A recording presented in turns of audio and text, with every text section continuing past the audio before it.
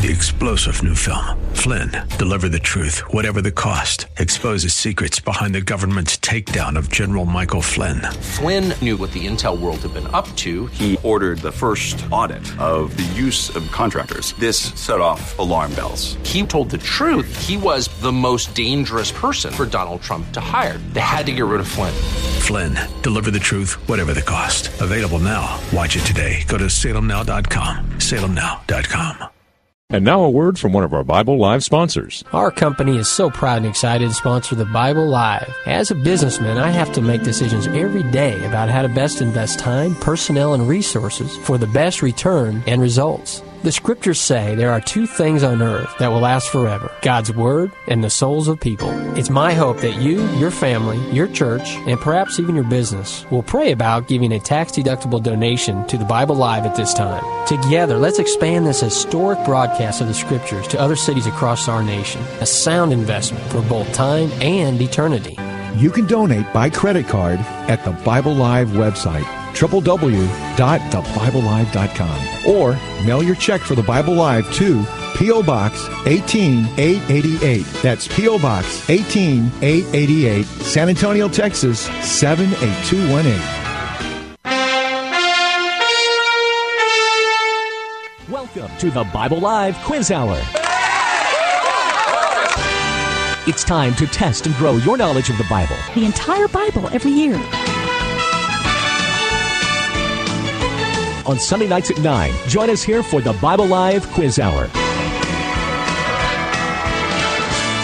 Soapy will ask questions from the Bible Live leaders. You call in with the correct answers, and you win. It's just that simple.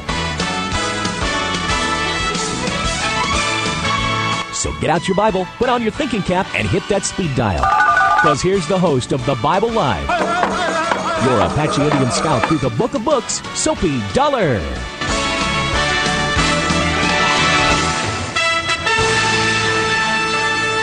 All right, we are in the saddle ready to go for another edition of the Bible Live. Jacob is here with me. And as you folks know, those who listen regularly to this program on a Sunday evening, we are making our way through the entire Bible. Every year we comment our way through. This past week on our general reading schedule, we read Genesis chapters 21 through 36. Now, we've just begun our new journey through the Scriptures of probably, 19 or 20 years we've been going through the Bible every year. And so we read in our reading schedule Genesis chapter 21 through 36.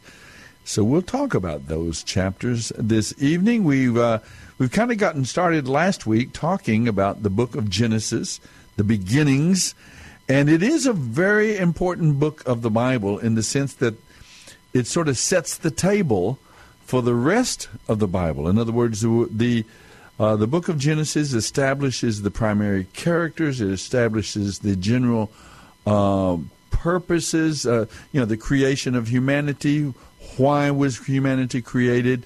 What is the Creator's ultimate plan? What is He doing? Why was the human race created? And how is that plan working out in time and space, in history? How's that working out throughout for history? you? How's that working out for you? So we're going to review that just a bit tonight, just kind of for those that coming along with us maybe for the first time. What we'd like to do is help you, the listener, and let's say the bibliophiles among you, those of you who love the Bible, who revere and respect, but you don't know. I think they have to register now. Not yet. But there are thousands, even millions of people in this culture, in this society, who recognize this book, the value of this book, the fact that Western civilization, in fact, it is based upon essentially the worldview of this book, this presentation of this explanation of human existence.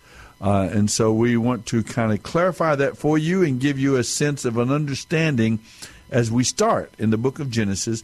We want to give you an understanding of what the whole book from Genesis all the way to the end of the Hebrew Scriptures, the Tanakh, to the end, the book of Malachi, all the way into the New Testament, the time of Jesus of Nazareth, and then on through the first century now. So Jacob is here with me. Let's work through that a bit, Jacob. I don't think I have to spend too much on that. Do you mind if I get us started? And I would love you to get started. All right. By the way, if you'd like to call in, we'd love to hear from you. Our phone number is 210-340-9585. 210-340-9585, and we're certainly willing and even eager to hear from you. We are your so thoughts, eager. Yeah, your thoughts, your perspective, your understanding of this book of books. And as we get started, maybe even some of the details in the book of Genesis. Now, we're going to get down to the details of these chapters that we read last week in a moment. But let me again kind of work through the big, I'd say the major points that we discover as we go through. And I'm going to be interested in that because I'm not sure which ones are the major, but you evidently know. Yeah. I guess I call them major in the sense of the major developments that establish a pattern that we're going to see developed all the way through the entire Bible. You're going to love one thing I got for you tonight, but go ahead. Excuse me. For one, I would say definitely we understand from the book of Genesis that the creation of the world, the creation of even the galaxies and so on, everything that exists, we see a record of that creation, that creative event in the beginning, God creating, as Jacob has made us understand, the world around us. So, what it establishes in the book of Genesis that it's definitely not an accident. It's just not a quirk, a coincidence, but the world and the world around us and the human race were created with a purpose. And it establishes and clearly tells us what that purpose is, essentially all through the book, that the human race was created on this privileged planet, this blue planet we live on, created clearly, distinctly, and intentionally for our existence, for our life, to sustain our life. It was created for our benefit, our welfare, that the world was, but that the human race was created because God wanted to create a race of sentient, intelligent, and reasoning, volitional creatures with free will, with an ability to make decisions, not absolute free will, but the ability to make decisions. They could separate themselves from their environment and make a decision about their lives, what they would believe, where they would go, what they would do, how they would act. And so God created a race of sentient, volitional beings out of which he could call out a people for himself.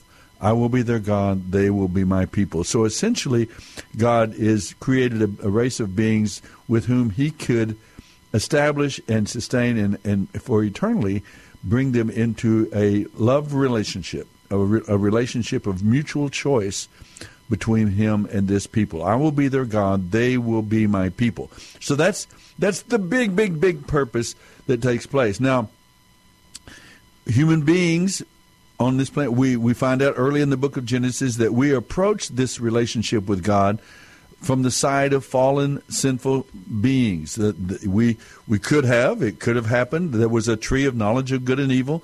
There could have been that human beings could experience the difference and become what we would call moral beings and knowing the difference of right and wrong through choosing good. But as it turns out, there was a choice to disobey God, to reject his authority, and so the whole race came under the consequences, the judgment, the consequences of our sin. So we now approach that relationship with God from the side of fallen, sinful, or selfish beings, that the whole race fell under that state, that condemnation, that judgment of our sin.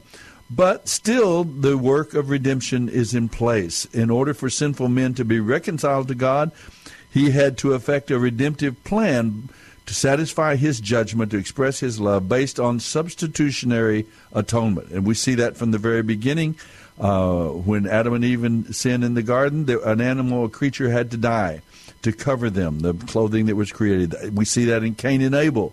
Abel brought the sacrifice of a lamb, whereas Cain brought vegetables or plants. So that the whole idea of the redemptive plan of God, communicated in this way clearly to them, was that there would be an animal sacrifice, a sacrificial system that would illustrate the substitutionary atonement, the redemptive plan of God, and a new creation, that God would begin a new race of the redeemed, those who come to Him and are made right with Him through the redemptive plan of God. So all of that is set in place early on, the book of Genesis, and then the rest of the Bible after that, as we move on to Noah, then we got to Abraham in chapter 12, and that redemptive plan now is revealed progressively, starting now with this man Abraham. God chooses this man of faith. He's justified through his relationship by faith and trust in the Creator, and he's made right with God. And God is going to use Abraham, then Isaac, then Jacob, then Joseph and the children of Israel. We see the name change of Jacob to Israel, and God is going to use this branch of redeemed human beings who come to God by faith and trust Him. He's going to work in and through and with them to carry out this redemptive plan, and that there would be a Redeemer, a Savior who would come. And it culminates, of course, centuries later in the birth, life, death, and resurrection of this Messiah, this Savior. So that's the big picture. That's, if you want to know the synopsis, what is it? What do they call the Cliff Notes, right? If you want to know the Bible in Cliff Notes and what the big picture is, that's what God is carrying out. Now we're going to go, when you go into the details of, let's say, Cain and Abel, or to Seth, the replacement son that was given to Adam and Eve to replace the fallen lineage of Abel, then you see the human race kind of divide continually through those who are God-fearing, acknowledging the true and living God, wanting to honor God, desiring God, loving God, and those who reject God, either outright rejection or by creating their own gods. And so we see this division in the human race, and coming down to Noah, then he starts again, and again the race divides.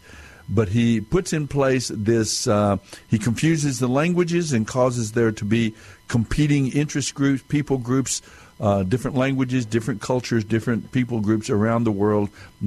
People live on mountains, people live on islands, people live in the desert, people live in the forests, and different groups. So that now we have these competing culture groups, so that the whole race doesn't walk lockstep into condemnation and judgment as they did at the time of the flood.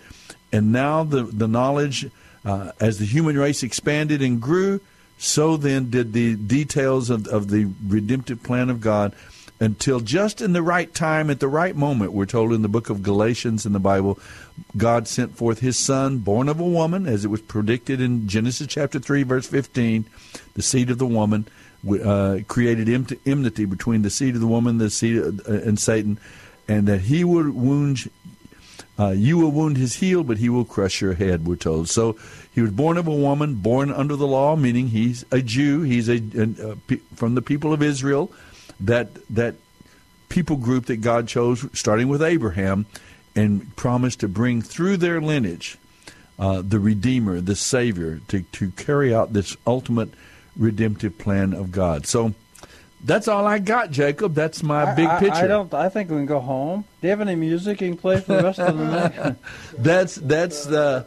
That's the big picture of the Scriptures. Now, I know that we've made our way through chapters 1 through 12. At chapter 12, it picks up with Abraham and Sarai, and then they have a son, finally. They first have Ishmael. Well, tonight we're supposed to start with chapter 21. Yes, that's right. Go ahead and get us. Where would you like to? Well, after my little masterful, brilliant sort of overview of the book, it was extraordinary. Thank you. Thank you very much. That's all right. All right, pick it up there in chapter 21. Then What details do you want to highlight? Since we start 21, but one of the most interesting thing is, why don't we look at your question number 3? Do you still have your questions with you that you prepared? Yes, I tonight? do. Why was the place where Abraham almost sacrificed Isaac, the place was called "The Lord Will Provide"? Now this is the beauty and the brilliance of the Bible. That we have this big picture, but it's constantly being presented and illustrated and clarified throughout all of these small stories about this one does this and this, and God uses their experiences to highlight the plan. I'm going to suggest something. If you didn't have these stories of the patriarchs, you would have no idea if Jesus was the Messiah or not. True that. Yeah. Because his qualities, his characteristics must be produced and alive in the world. So when a guy shows up and says, "Hey, I'm the Messiah," you don't say, "What's that?" Exactly right. So let's go to this story in chapter 22. Yeah, chapter 22. Abraham is now we've already finished with Abraham and his nephew Lot. We finished that aspect of the story, right? That's Sodom and Gomorrah and so on. That's done. And if you want to comment on that, you can as well. But then now we come to Isaac. His one. They've had a son Ishmael through Hagar, the handmaiden of his wife Sarah. They try to help God out a little bit. Right. They told him he's going to have a son, but waited for 25 years and still hadn't had a son. So finally he decides, well, maybe we need to help God, and he has a son through Hagar, who turns out to be Ishmael. What a wife. Very interesting. What a wife. Yeah.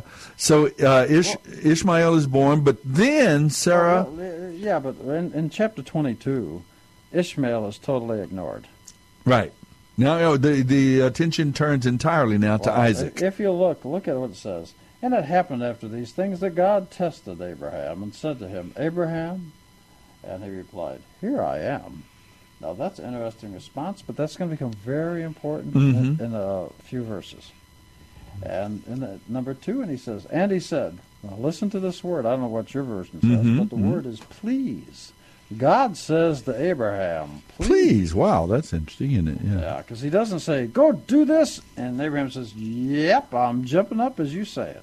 The word is actually, it says in verse 22:2, it says, "Please take your son, your only one, of whom you love, Isaac, and go to the land of Moriah."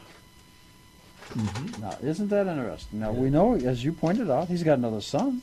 He loves that son. Later on, we're going to see Abraham say something like, "Oh, Lord, if Ishmael could only be the one, because he's my son too."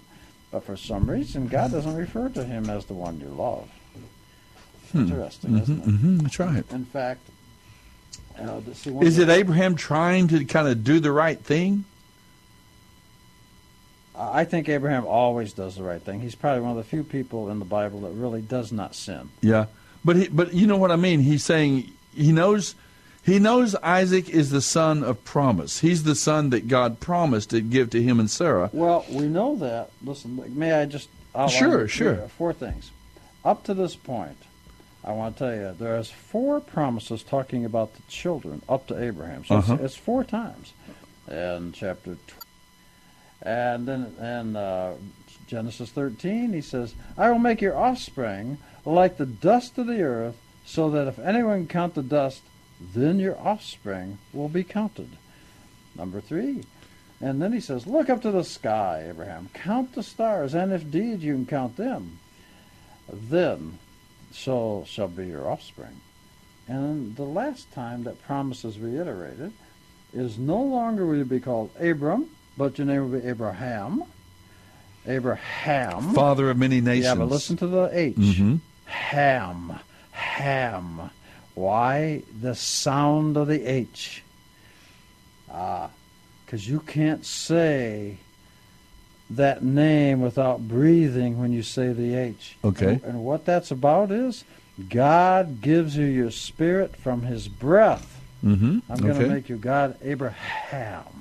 Okay, but the 4th time he says, "You'll no longer be Abram, you'll be Abraham, and you will be the father of many nations," not just the Jews, but he is the first Jew.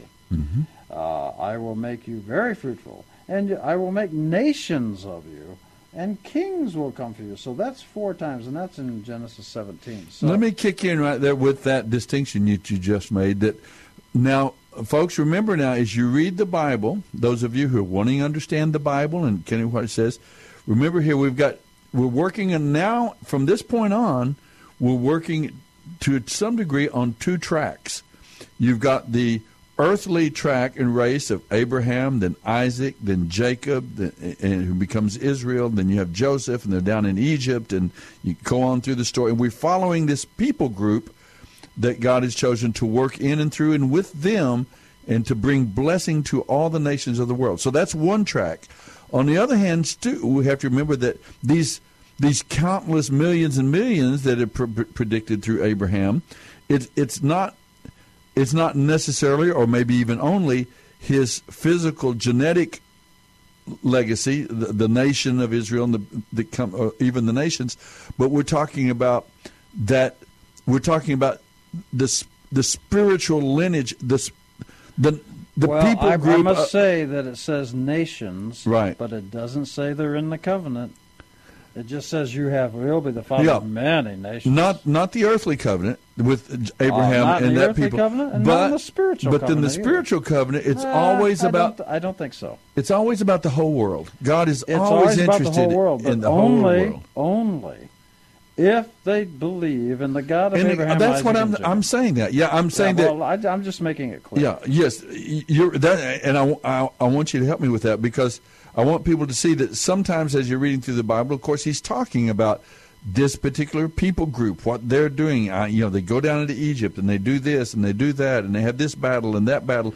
And there's a line that's way in Exodus, though. There's a line of God working with them and developing them and continuing his own work but ultimately, of course, their purpose even is to help bring about this global, universal plan of God that all of humanity is embraced to the degree that they embrace the God of Abraham, Isaac, and Jacob. And we know the true that and living because God. Abraham has a nephew, Lot. Mm-hmm. Actually, Lot, because O's are O's, but Lot. Mm-hmm. And he has one child, Ishmael. But they're not in the covenant. Right. Whoa, right. Something's wrong.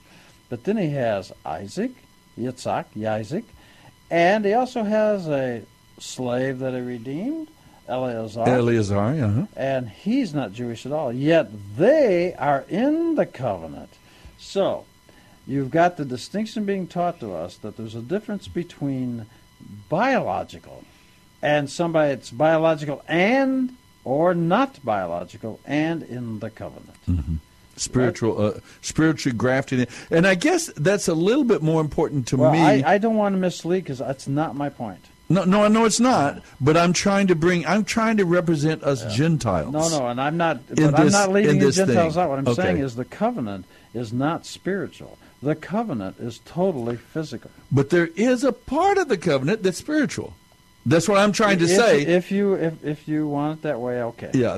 In other words, there's an aspect of it that's purely physical and earthly, and God's going to carry this out through this group of people. Right. He's going to bless them and use them mightily, and has this covenant relationship. Okay, but let's look at the story and see what it says. Okay, there you go. It says, "Please take your son, your only son, of whom you love, Isaac, and go to the land of Moriah." And look what he asked him to do. This is crazy. Well, we haven't got. And he says, "Bring him up there as an offering."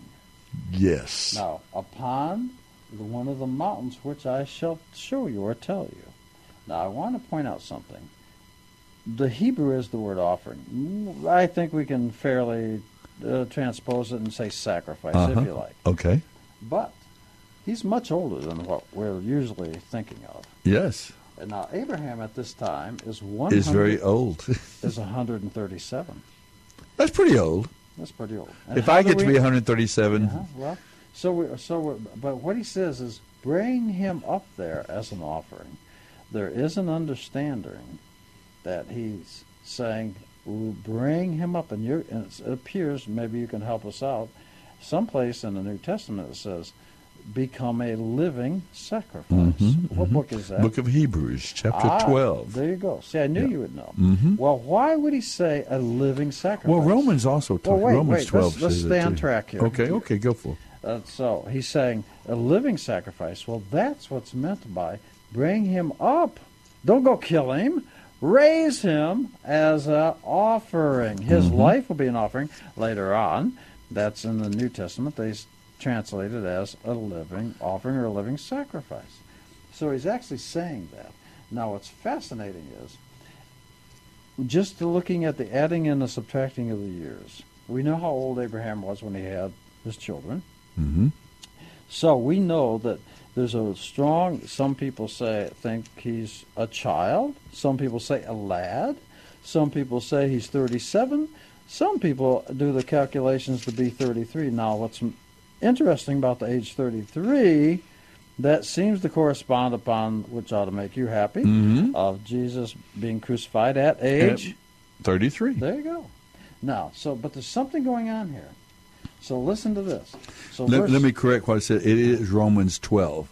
There is something in Hebrews about the sacrifice, but Romans 12 where it talks about let them be a living and holy sacrifice, the kind he will find acceptable. Yeah. Okay.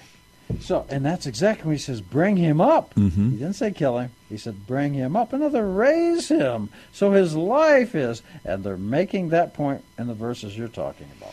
And it's unusual for two reasons. One, God never, ever, up to this point, ever do we see God, oh my goodness, we'd never see God asking for human sacrifice. Well, let's talk. We're going to talk about that. We're going to. And then secondly, remember, this I'm is going to suggest that the Christians should adapt the Jewish view of this.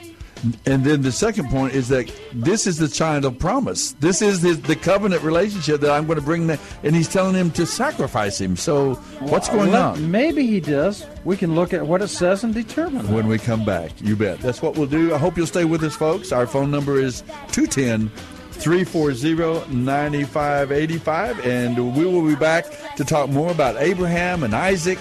And he's asked to sacrifice his son, the son of promise. We'll figure it all out when we come back. Actually, he's not. Don't go away.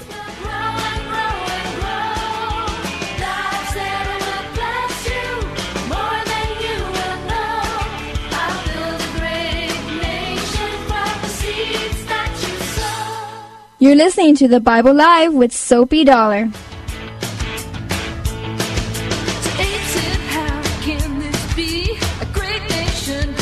Dr. Stan Shelton, with offices at Loop 410 and Broadway, has taken care of the Dollar family, that's Suzanne and me plus our 3 children, for the past 25 years. Suzanne, tell the folks about our dentist. Well, like you say, Dr. Shelton is a dentist for a lifetime. He's got the latest technology. He's busy, but I've never had to wait. And I never dread going to the dentist. In fact, he and his staff are so personable that I actually rather enjoy it. Go to drshelton.com or call 590-7878. In the beginning, God created the heavens and the earth. It was formless and void, and darkness covered it.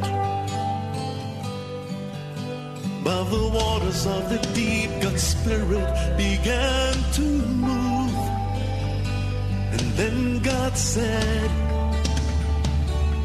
let there be light. And there was light. You're listening to The Bible Live with Soapy Dollar.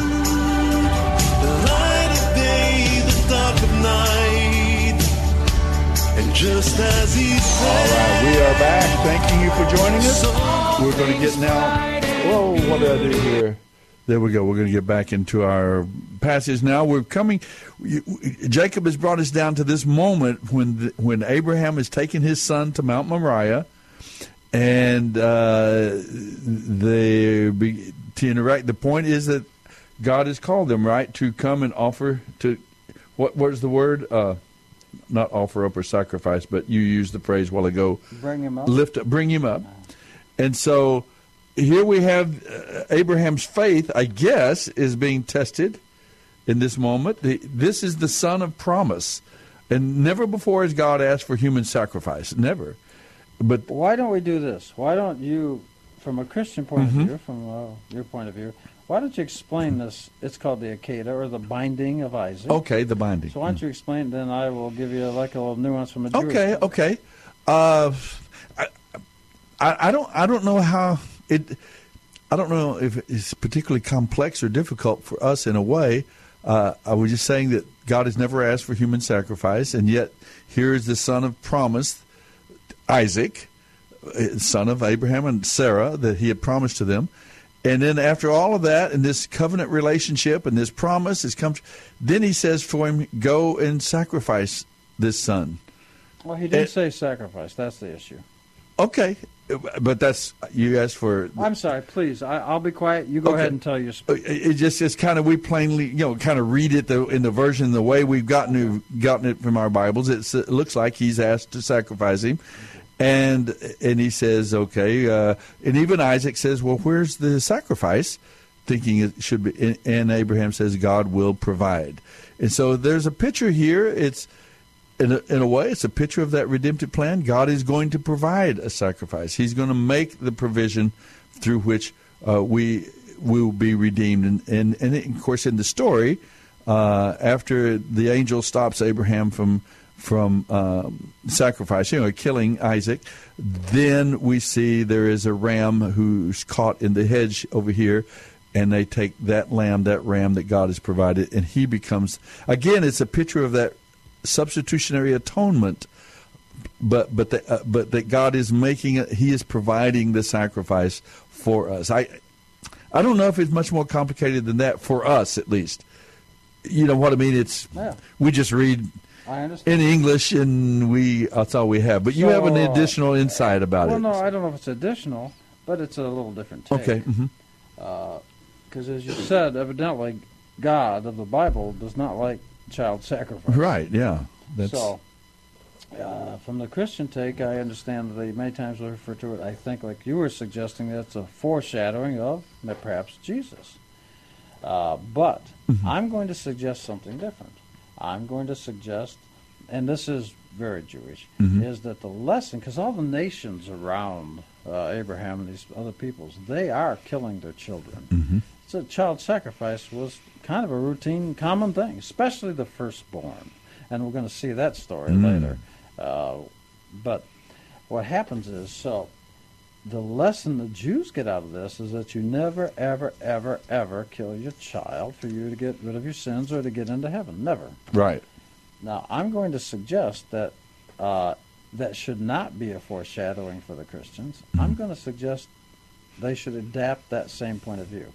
You don't have to kill your children ever again, because from the Christian point of view, Jesus took care of that for you. So I'm going to suggest, a better view from the Christian world is to say, you need to learn too. You never sacrifice a child. You don't have to, because God sent Jesus, and from the Christian view, would you agree with that? Yes. Just the one little caveat that I think you made me see some years ago is that the idea that the idea of God doesn't judge sin on the children, and so the whole idea that God took out his judgment in his wrath, or the judgment of sin on his Son on our behalf. In some ways, I could see how that would be a little bit counter thinking, that God would never do. He'd never called for sins to be carried out on the children. Why would he carry it out on his Son? And of course, the distinction, the difference we make is that, as in this situation, as you mentioned already, Isaac was a young man. I mean, he could clearly have overpowered his father. His father was an old man. He was a young, bracing, very strong man. He would have had to catch him. He had to submit. Yeah. Now, I'm going to tell you something. So there's that idea of the willingness of the son to offer himself. In the Quran, among the Muslims, in this very story, is the idea, is where they get the word Muslim. Because in the Quran, submission, yeah. It's the Muslim, which is submitted or submission. That is Islam, Muslim. So they actually, from the story, but in the Quran, they get the idea that you should submit. So that's actually where they get that, but that's where it comes from, that name. A tiny little distortion of the concept, don't you think, of what we're talking about? I don't know if I'd say tiny, but it's okay. Okay. I'm trying to be gracious. Okay. But in 22, verse 5, it does say, Abraham says to the guys who went with him to the Mount Moriah, he says, You guys stay here. Mm-hmm. Now, who does he tell them to wait with? Oh, shoot. I didn't look at that detail. Okay. With the donkey. With the donkey. I thought it was going to be some great theological thought. Think about that for a minute. You guys wait here with the donkey. Uh-huh. There's a meaning there. Okay. And there's a meaning everywhere for you guys. Well, and then y'all been reading this book so long. It goes on to say, Abraham says, you wait here with the donkey and the young man, some perversions say the lad. We will go up yonder, and we will worship, and we will return to you. So, there's been great speculation. Does that mean he's going to offer him, kill him, he's going to come back to life? Or does he understand that he's not being told to kill his son? Now, I'm going to tell you something that you're going to love. You ready? Yeah. The knife. The knife over Isaac. That has a name in the Hebrew. Don't worry about the name, but I'm going to tell you what. It's not Horeb, is it? No. Okay. But this is the name. Oh, you're going to love this. Prepare yourself to love it. Okay, I'm prepared, I think. It is the same root word that makes up the name Bethlehem. How about that? Yeah, so the knife is basically the name Bethlehem. Isn't that fascinating? It is. So he says, we're coming back. So he knew he was bringing his boy back. Yeah. Now, there's something else. So, but I want you to get this picture, and this is from a Jewish point of view. In other words, at that moment, every future Jew, every generation of all Israel is embodied in Isaac. Is that risk? Would you say? Yeah, certainly. But what's over his head is the knife to kill him. But God stops him. You're looking at symbolism, may I suggest. Okay. So you say, God's saying, look, there will always be a knife over your head for all the generations, because they're all embodied in Isaac, but I'm not going to let that happen. And that fulfills the 4 promises that he had made to Abraham earlier. Now, if you'd be kind enough to look with me in chapter 22, and I want to show you something fascinating. Verse 17. I think it's 17. Yours may be numbered a little different. This is after the angel stops him. Yes, the angel stops him. He stays his hand from offering God has the angel Isaac. stop him, yeah. Verse 17 says, okay, this is what the Lord said, because you have obeyed me and not withheld even your son, your only son, I swear by my own name that I will certainly bless you. I will multiply your descendants beyond number like the stars in the sky and the sand on the seashore. Your descendants will conquer the cities of their enemies, and through your descendants all the nations of the earth will be blessed. All because you have obeyed me. Got a lot more information in it. Well, I read verse 18 as well. Oh. Well, 17 says, I will bless you and multiply your descendants beyond number. Is that what you're looking for? No, I'm looking for stars of heaven. Like the stars in the sky and the sand on the seashore. Now, you know what that means. We've talked about that. Yes, Would you like to explain what that means? No. You go ahead. You do much better than I. Well, what it means is the numerosity or the numbers is not the issue. He's saying it's going to be numbers. It's going to be a lot, but the numbers is not the issue. The stars are really not countable. There's a lot of them. But when you obey God, you will be still numerous, but you'll be shining like the stars. You obey the Torah, shall we say. But if you do not do that, you will still be numerous, but you will be like the sands on the seashore that people walk on. And people will walk. I thought you didn't want to do it. Well, I was being reminded of that's. See, you got to know this, Jacob. These are these details that, and I don't mean in any way disrespect, that you guys come up with. Use guys. Use guys. No, I respect them. I love them. They're a blessing, and most of the time they're really encouraging. But it's just that you have to remember we're Gentiles. We haven't had these things for 10,000 years like you guys. For 30 minutes of the opening of the show, you said, no, it includes the Gentiles. It's all the Gentiles. And now you come back and say, well, you got to remember we're Gentiles. But we don't know. See, you guys are great at the details. Each little detail, each little story. That's so wonderful. Anything that you should not know. There's nothing secret. That's why we pay you the big bucks. That's why we have you on here. Okay. Help us. Keep going. What we got here is we've got the idea. So I'm going to suggest that all these other nations, they were killing. We're going to see a story very shortly about Laban that comes up. And we're going to see something unusual that how he killed his first son. Laban is the Father of Leah and Rachel.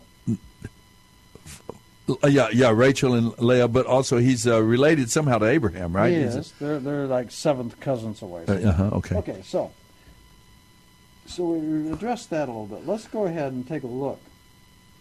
Okay, that takes care of Abraham and Isaac and the sacrifice of Isaac and so on. Now, we probably want to There's a whole mention bunch more, but we're going to go on. Another little detail is that Isaac's name means laughter. Well, why don't you? Which is let's look interesting. At that. Why don't? That's Isaac. Mm-hmm. Okay, but you got your question number 10 is interesting. Mm-hmm, okay. And the reason it's named laughter is because when God told Abraham and Sarah they were going to have a child, Sarah laughed.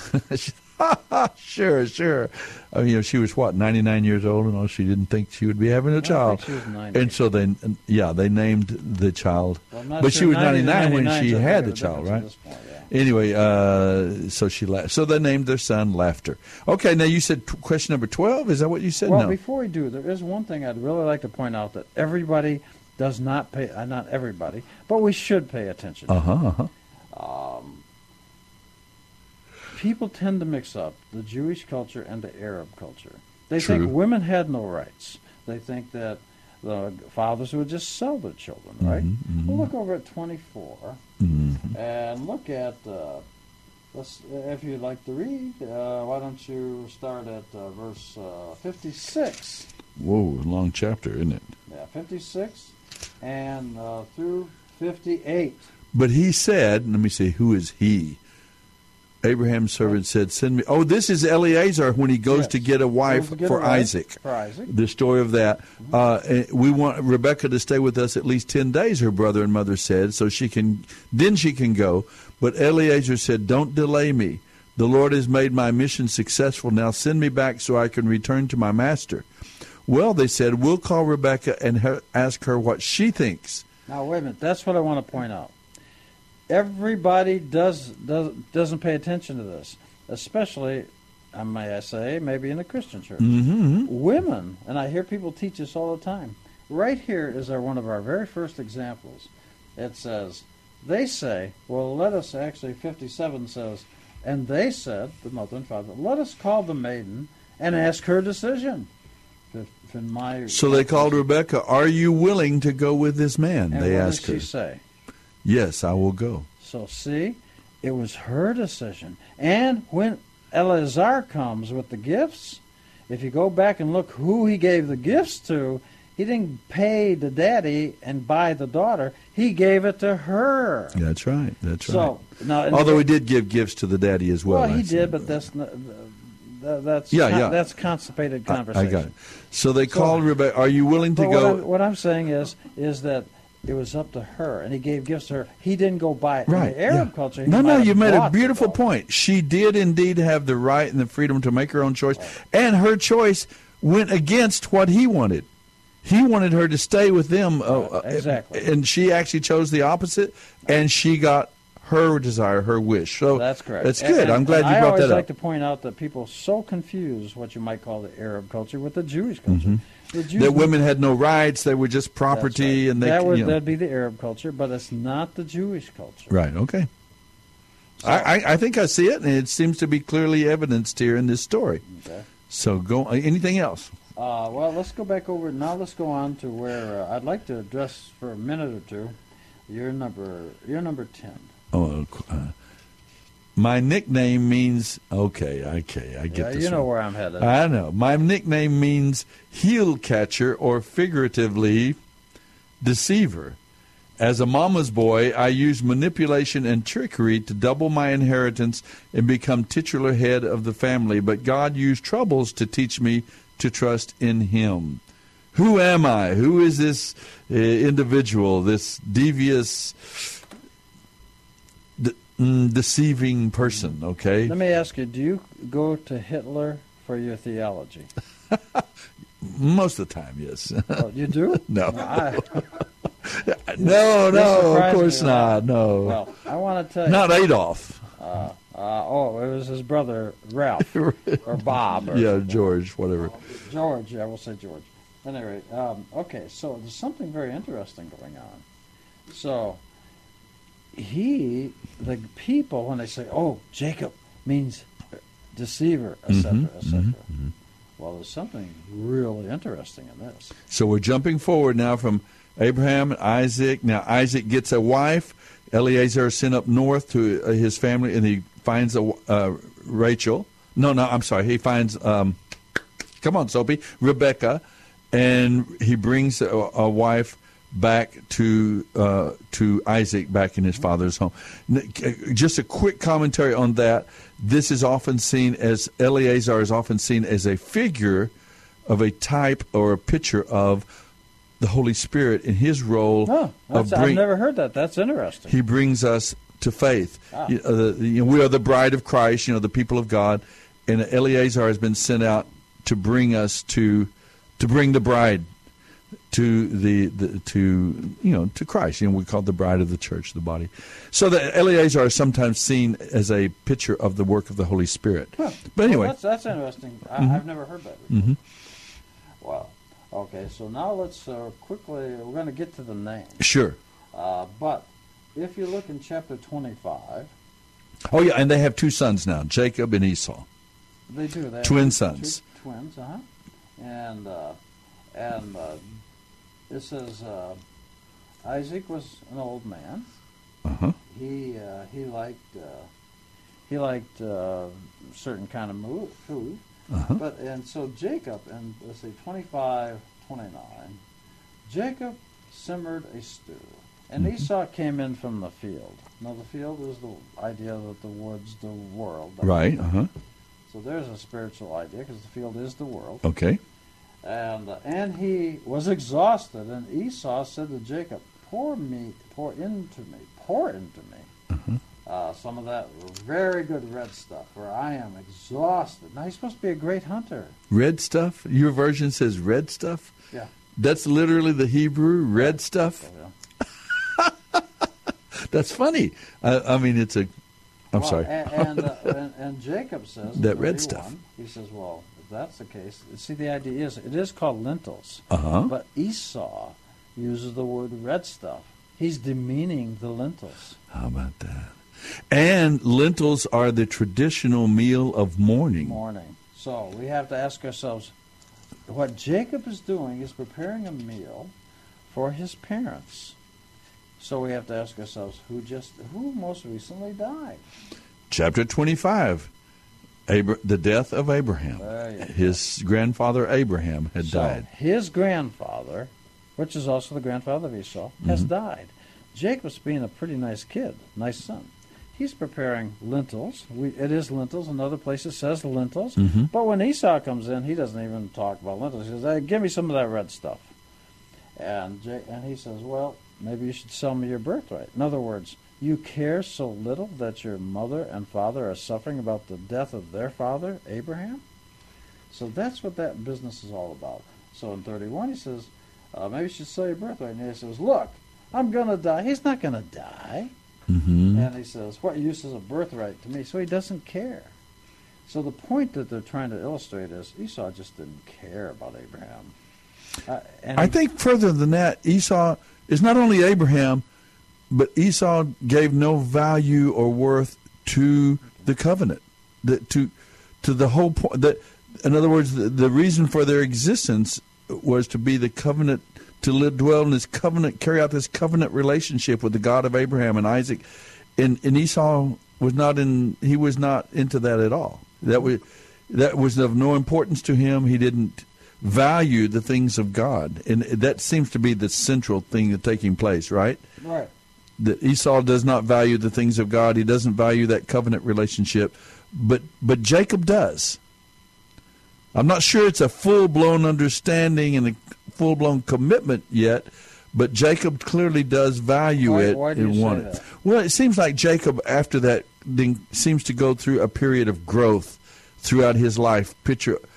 Jacob grows in that relationship, in that commitment, in that understanding of the God of his father, Abraham and Isaac. And it seems like, in other words, I think but he did have the commitment. He did value it. I agree with you. I think there's a growth going on. Okay.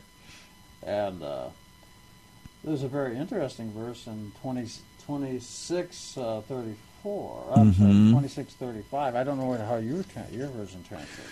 34 says, at the age of 40, Esau married 2 Hittite wives, Judith, the daughter of Beeri, and Basemath, the daughter of Elon. But Esau's wives made life miserable for Isaac and Rebekah. Huh. Is that consistent with what you're... 35 is, from the Hebrew, this was a source of spiritual rebellion to Isaac and Rebekah. Okay, yeah. Well, I would. That's what I would suspect. That's kind of the way I would interpret it, is that they're not from the covenant, and they don't believe in the God of Abraham, Isaac, and Jacob, and clearly that's going to be a point of... So now, and we know that Isaac is going blind, right? Right, yes, And he says, but I really, really like some good food. Ask Esau to go get me some food from the field. Go kill an animal, right? Now, he says, I'm sorry, I'm just going to summarize for the purposes of time. Sure. But he says, okay, so Esau, go out and get me this food. But look at, in 27, Rebekah was listening as Isaac spoke to Esau, his son. And Esau went to the field to hunt game. So, and bring me some game, verse 7, bring me some game and make me the delicacies to eat, and I will bless you in the presence of God before my death. So now, his son, Esau, he heeded his voice and he went out. But he says, I love this. This is my favorite meal. Go get it from Esau. But Rebekah makes a meal out of the domestic flock, the goat. Right? Yes. I'm looking at our clock. We've just a few moments left. John, maybe you can help me make sure we get our bumper going and get out at the right time here, okay? Go for it. And when you hear the music, that means what. Okay. So, he makes food that, if this guy, Isaac, really, really loved that particular meal, how come he couldn't distinguish it between that and the goat? Okay. Now, science tells us that a human being has how many senses? 5. Physical, you're talking about physical senses. Yeah. Touch, taste, sight, let's go right hearing. down through the list of this story. Let's follow it. So it says, we know his eyes are dimmed, he's going blind. And then he says, and your brother is a very hairy man. And because Jacob said, all things bright and beautiful. Oh, are we still on? Oh, I thought the music. You told me to stop when the music came on. Finish that thought and we'll I can't because there's 3 more steps to it. Oh, okay. So we'll come back and we'll see how all 5 senses are involved in this particular situation. And we're coming up on our final segment. If you'd like to give us a call, anything you've heard that intrigues you, puzzles you, or has inspired a thought about the Scriptures and something that meant to you, we'd love to hear from you. 210-340-9585. Don't go away. The Bible Live will be right back. All creatures great and small.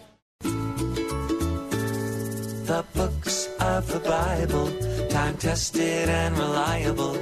Scripture has a power that's undeniable. Genesis, Exodus, Leviticus, Numbers, and Deuteronomy. This is the Bible Live with Soapy Dollar. 1st and 2nd Samuel, 1st and 2nd Kings, 1st and 2nd Chronicles, Ezra, Nehemiah, Esther, Job, and Psalms, Proverbs. All right, well, John is trying to help us all. I did it again, John. I hit that button wrong. I hit take instead of stop. I'm sorry, or potting it down. But we'll get it straight. We'll come back to it. But we are back for our final segment, and John is trying to help us remember the books of the Bible. All right, that's very clever, John. Very good. He's proud of himself, folks. Yeah, that's right. The Bible Live. That's what it's all about. Oh, that's right. No, you got it. No explanation necessary. That was good. Okay, so we got 5 senses. We're coming back. So Final segment. His eyes are dim. He can't distinguish between the domestic food and this wild game that he says he does. He feels. His sense of the feeling. The hair, the hairy arms and that sort of thing. So we go right down, and the last one is the voice, the hearing, one of the five senses. And he says, and he's not sure about that when he says, you sound like Jacob. Well, anyway, so he goes through the five senses. Those are all physical. But there's another sense going on here. And what it has to do with is what God told Rebekah. She said, God told Rebekah, there are two kids. One's not going to go this way. So this is God that's doing this. Jacob is doing nothing wrong. We didn't point that out at the beginning of this story, but it is important. I'm going to point it out now. Okay. So the point So Rebekah knew all along. God had told her that the younger son would. Point it out. Yeah. So the Rebekah knows. This is a God decision. This is not a Rebekah decision. This is not a Jacob decision. So we know the five senses, the touch, the feeling, the taste, the hearing, all that. So that's all physical. But we know that there's something else going on because God said this. So how could Rebekah do something wrong if God said do this? And how could Jacob do something wrong? Now, what goes on is this. In 27:36, when people say Jacob means deceiver, the reason I asked you the question, do you go to Hitler for your theology? And of course you said you go to George Hitler.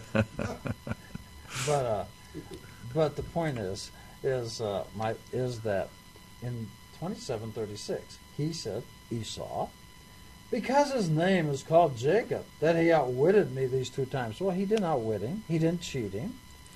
He was making stew for his family. And Esau came in and said, I don't give a crap about my family. I'm hungry. And he said, I'll give you my birthright. It means nothing to me. And then we have the thing we just saw that he married two Hittite wives. And so he didn't even, and they are idol worshippers and they do child sacrifice. Now, so when he says, if you quote, and I really like to make this point, if a person says Jacob means deceiver, then they're quoting Esau. They are not quoting God. That has nothing to do with it. In fact, I got to tell you, in Hebrew, don't worry, it's close. But there's a word, heel, means catching a heel, because Yaakov is Jacob, but Yaakov is heel. You see, it's very close to heel. But there's another Hebrew word that you can make a word play on. So when he's saying in verse 36, Esau says, oh, he's calling Jacob. Well, the way they translate it, it comes across 100%, so nobody's guilty of misreading it, because it does say it. But it's the bad guy that's saying it. So doesn't mean deceiver. It means catching by the heel. Yaakov is the heel? Heel catcher. Heel catcher. So it's not the same. So it was not like it was generally known or recognized or popular thing that his name was like. It was just Esau, this fallen, sinful, wretched guy the bad guy who catches that name play and puts it. And we've made the mistake of adopting it as a general truth. And the thing I like to stress is, let's not quote the bad guys for our theology. Okay, all right, you got it. I think that makes sense. But here's the other thing. When he says he's cheated me twice, he's outwitted me twice, has he? Because remember, first of all, God said to Rebekah, but remember that Jacob,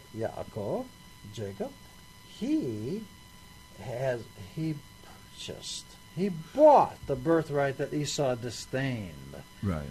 So how could he be outwitting him? He paid for it. Esau sold it. So Esau's lying. And then he blames, no wonder he's outwitted me. He didn't outwit him. We know from the story ourselves that he came and said, I want that red stuff. Okay. Let me ask you this. Yes. I totally agree. I think it's true to the text. Okay. But I am curious as to the correctness of my understanding of what is it exactly that Jacob bought? The birthright. Okay, and so you explain what that means. Exactly what you have got listed in your question 11. It says he is going to get the double portion. That gives me a great opportunity to explain that. Okay. When it says double portion, let's suppose you and I are brothers, but you're the older brother, and you're the smarter brother.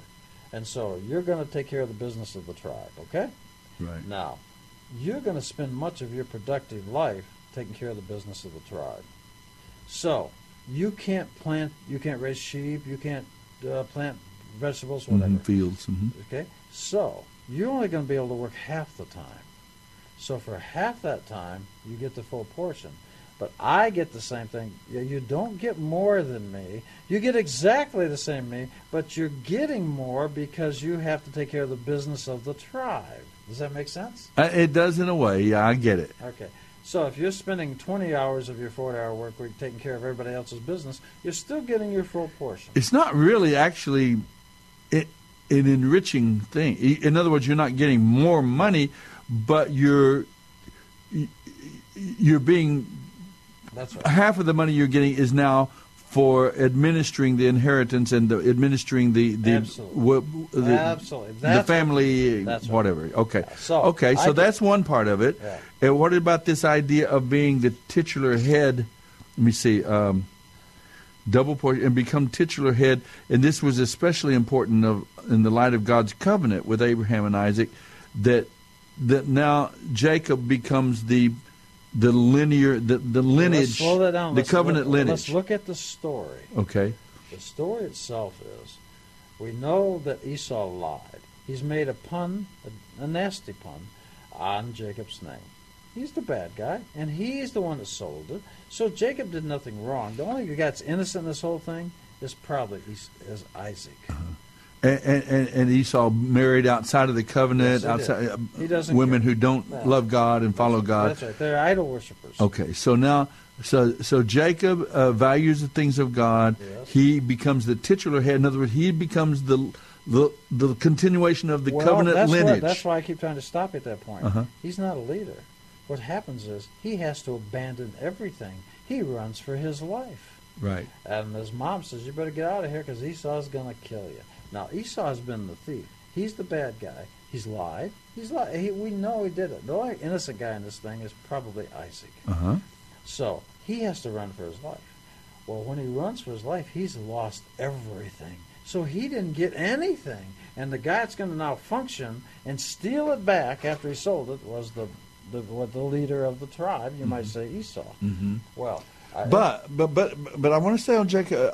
Jacob did make a real choice here to become a God follower. In other words, he was going to continue to honor and trust and obey and follow after the God of Abraham and Isaac, his grandfather and father. And yes, even as he flees, he goes up to his. But he's going to marry. Part of the reason Rebecca tells him to do that is he's going to marry into his family, that lineage of God followers. Yeah, it's basically the old thing about what somebody intended for evil, God meant for good. Yes, works out for good. So, going on in 27, okay. What is your verse 46? I hope you numbered the same as I. Then Rebekah said to Isaac, I'm sick and tired of these local Hittite women. I would rather die than see Jacob marry one of them.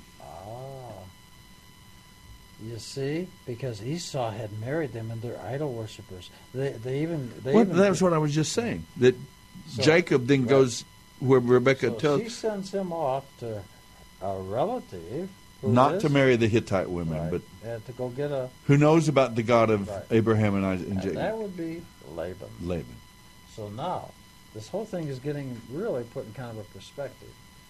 So, and then look at 28, line 1. Soap opera has nothing on these stories. This is great. Yeah. So now he runs for his life up north, leaves mom and dad, and goes up north to work for his uncle, Laban. In 28, the verse 1, it says, So Isaac summoned Jacob and said to him, now his name's still Jacob.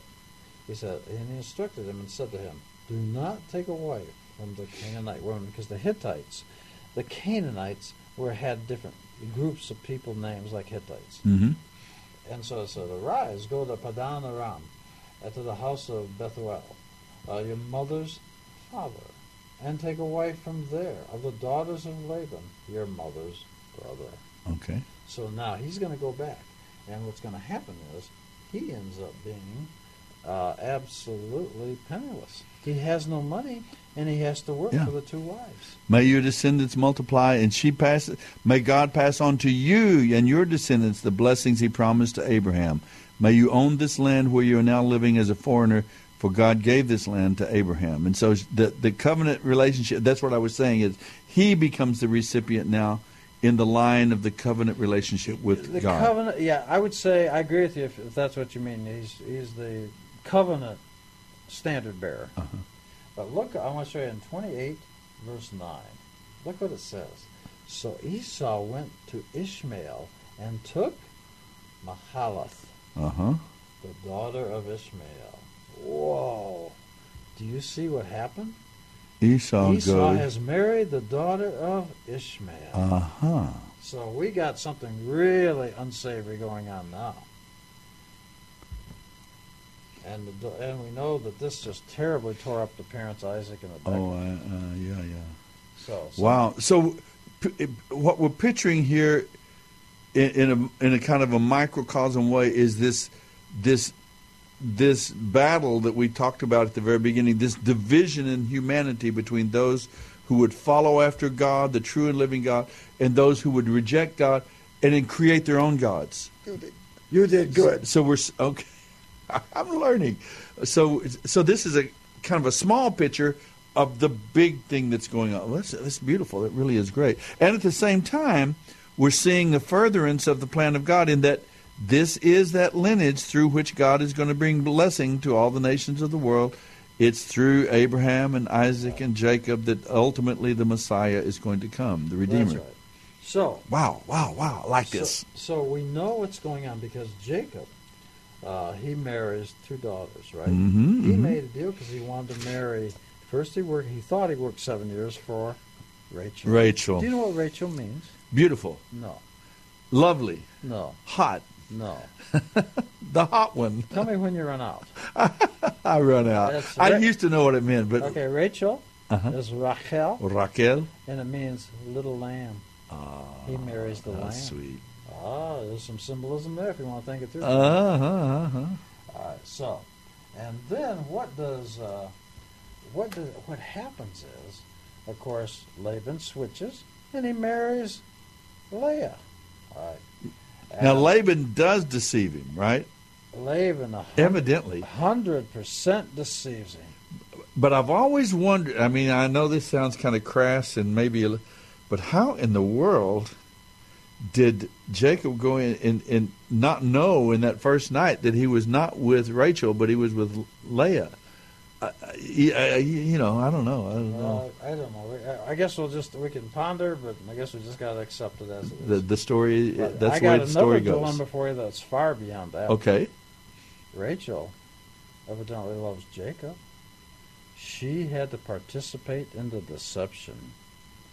Because she could have spoke up and said, Jacob, that's my sister! But she didn't. Okay. I know, and they say, well, in our culture, in our society, or something, it's more customary for the older to marry before the younger, and therefore they gave her Leah. So maybe that was truly an accepted cultural modesty was a very high value commodity, and I'm thinking that Jacob probably never really got around Rachel very much. And they certainly didn't have any moments alone. So, I mean, it's conceivable in a tent where it's very dark in the middle of the desert. Who knows? Okay, I get it. But, boy, it's always kind of... But, okay, that's what happened. Laban deceives Jacob, and he makes him work for 7 years for Rachel. But then he gives him Leah. And then he has to work for 7 more years, right? Explanation. In 29:17, Leah's eyes were tender. Is that what you're saying? 17. But Rachel had a beautiful figure and a lovely face. There was no sparkle in Leah. Okay, there was no sparkle in Leah's eyes, but Rachel had a beautiful figure and a lovely face. What a shame. What a poor translation. Okay, go. You know what that's about? No. She's almost blind. She can't see very well. Okay. She wouldn't have to have. She could, if she had glasses, she'd have to have those Coke bottle glasses. So, the understanding is. In 18, Jacob loved Rachel, so he said, I will work 7 years for you. for Rachel, for your younger daughter. Laban said, that's good. And then he switched them out. But the point is, and there's fascinating understandings that we probably just don't have time to go into. But what happens is Leah and Rachel had to agree. Okay. Now, here's the catch. Let me go one more step with you. One of them will be what you and I would call the maid of honor. One would be wearing, may I say, the wedding gown. Okay. That means that Rachel had to give her wedding gown to Leah. Wow. Now, this is interesting because what's happened is she's participating in this. Now, what makes you wonder is how in the world would the whole family go along with this deceit? Isn't that fascinating? How in the world or why? Well, evidently, two things come to mind. They said it truly was a tradition that the younger could not marry until the older had married. So maybe that was true. And then he says, but we'll make it up to you just after the week. The tradition is not to lie about it. After the wedding week is over, we'll give you Rachel too, provided you promise to work another 7 years for me. Right. So Laban is getting he's getting Jacob. Now here's I want something. You ought to fall in love with this. Okay. Ready? I want you to start thinking about something because we're going to see Jacob wrestle with somebody. Well, and then his name becomes Israel. Now, occasionally you'll see after that point, we haven't got there yet, but occasionally you're going to start seeing that sometimes it's called Jacob, sometimes it's called Israel. Think of Israel as being spiritual. Think of Jacob as being physical. Now you're touching on what I said earlier about these two tracks, right? The reason I'm bringing it up at this point is because there are two wives here. One is the physical wife of Jacob. One is the spiritual wife of Israel. Okay, now, if you go to verse 30, Rachel saw she had not borne children to Jacob because now he's married to both. I'm just moving along. And it says, so Rachel became envious of her sister. Of course, yeah, because but Leah has all these children. Yeah, but think about this. She's the one that put the thing into works. And it says, then Rachel said to Jacob, give me children, otherwise I am dead. Now, I want to pause there for a minute. Now, why would she be dead? He's not going to kill her. No. But think about what that means. That means without a child, I don't have immortality, physical immortality. I don't live on. That's why back at the Akedah, or the binding of Isaac, that's why it becomes important when he goes up there and he says, and Isaac seems to say, Father? That's just like an open-ended question. But Isaac is not talking to Abraham. I'm sorry. Yeah, Isaac's talking to Abraham. He says, Father? And Abraham is not talking to Isaac. He says, he's talking to God when he says, here I am, my son. That's my immortality, the promises you made 4 times to me. I only live because my descendants. Right. And here you've got the same thing going on. She said, otherwise I am dead. She'll have her life, but she doesn't go on. Does that mean that Leah was thinking of that legacy of faith? Did she have that in mind? I don't think so. The understanding is not that. This was more the physical. Yeah. So but there's, of course, and then it says, and she said, Jacob's anger flared up at Rachel, and he said, am I instead of God who has withheld from you the fruit of your womb? Now, there's something going on here. Yeah. We know that Jacob and Sarah had a hard time having babies. We also know that this is continuing. Abraham and Sarah. I said Abraham. I'm sorry, Abraham and Sarah. And then here we have a situation where Jacob and Rachel have a hard time. So you're getting this idea that it's something about birth. And so we know that there is something that we're supposed to watch about birth. You like the and this is even more complicated or made more complex and more beautiful because of the fact that you know that this covenant promises in there that you're of your seed is going to come not only the nations of the world and abundance of nations, but the Redeemer, the Savior, is going to come through your line. And so it takes on this added little element of complexity and urgency because Judah and Benjamin are the sons of Rachel. And Judah and the Messiah, we understand, later on we see that the Messiah is going to come through the tribe of Judah. The scepter will remain in your hands until the one comes. And so Reuben goes out and he collects something. I don't know. And what does yours say in verse 14? It'll be 30:14. 30:14, coming right up. One day during the wheat harvest, Reuben found some mandrakes growing in a field and brought them to his mother Leah. Okay. Rachel begged Leah, "Please give me some of your son's mandrakes." Wow. Wait. Why is Rachel saying this? This was considered to be almost a lucky charm, aphrodisiac, something like that. Mandrakes, Well, that's the word they're using, and it's actually a flower called Dadim. It's another flower, but they translated mandrakes. But it had the idea that it was meant to help women get pregnant. Oh, I see. So Rachel says, Leah, please give me some of your sons, Dadim or mandrakes. But she said to her, was your taking of my husband insignificant? Now, who's saying that in verse 15? Take a look. Leah. Of course she is. Now, I want you to stop and think what this whole drama is. Leah thinks Rachel stole her husband. Because he worked for another 7 years and got married to Rachel. And so, that's not true. They had to be in a joint conspiracy to let Leah marry him. And she says, he worked another 7 years and you married him. You're stealing my husband. And now to take even my son's, I guess mandrakes is the word they're using.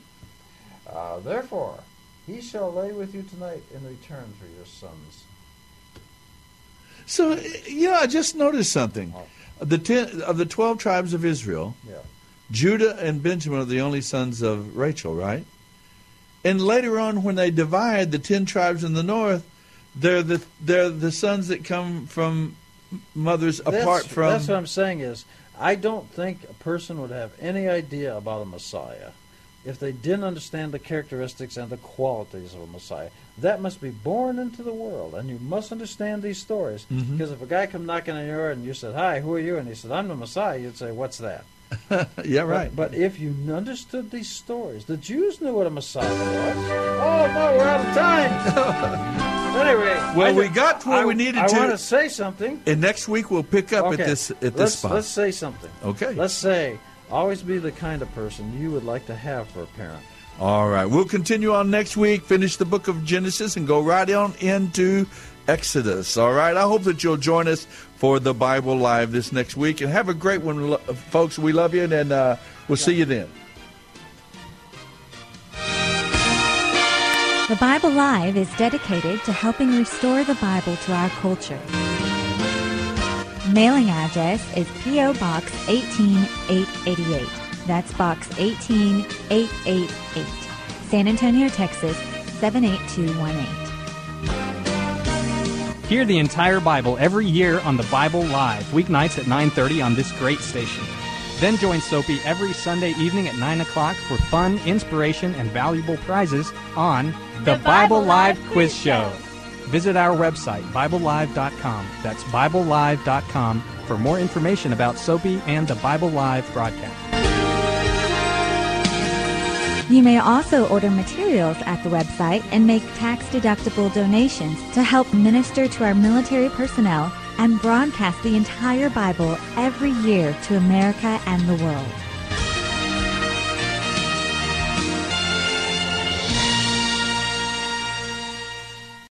Three-star General Michael J. Flynn, head of the Pentagon Intelligence Agency, knew all the government's dirty secrets. He was one of the most respected generals in the military. Flynn knew what the intel world had been up to. He understood its funding. He ordered the first audit of the use of contractors. This set off alarm bells.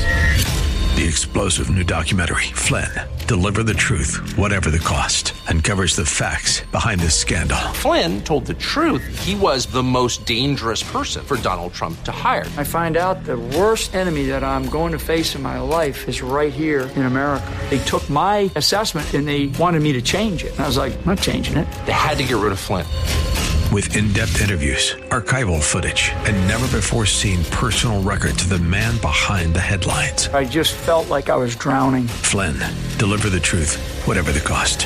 Available now. Watch it today. Go to salemnow.com. salemnow.com.